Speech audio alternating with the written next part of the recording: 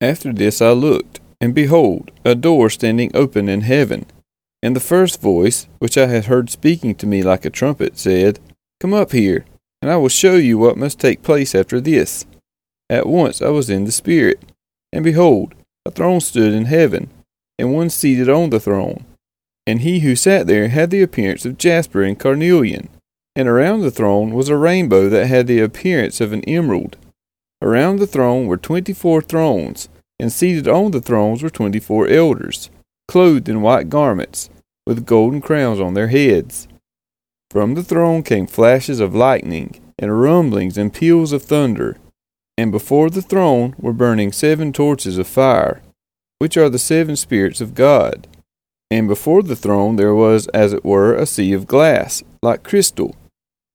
And around the throne, on each side of the throne, are 4 living creatures, full of eyes in front and behind. The first living creature like a lion, the second living creature like an ox, the third living creature with the face of a man, and the fourth living creature like an eagle in flight.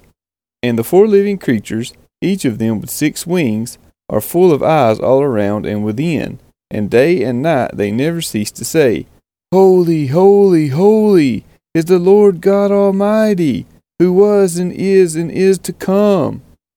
And whenever the living creatures give glory and honor and thanks to him who is seated on the throne, who lives forever and ever, the 24 elders fall down before him who is seated on the throne and worship him who lives forever and ever.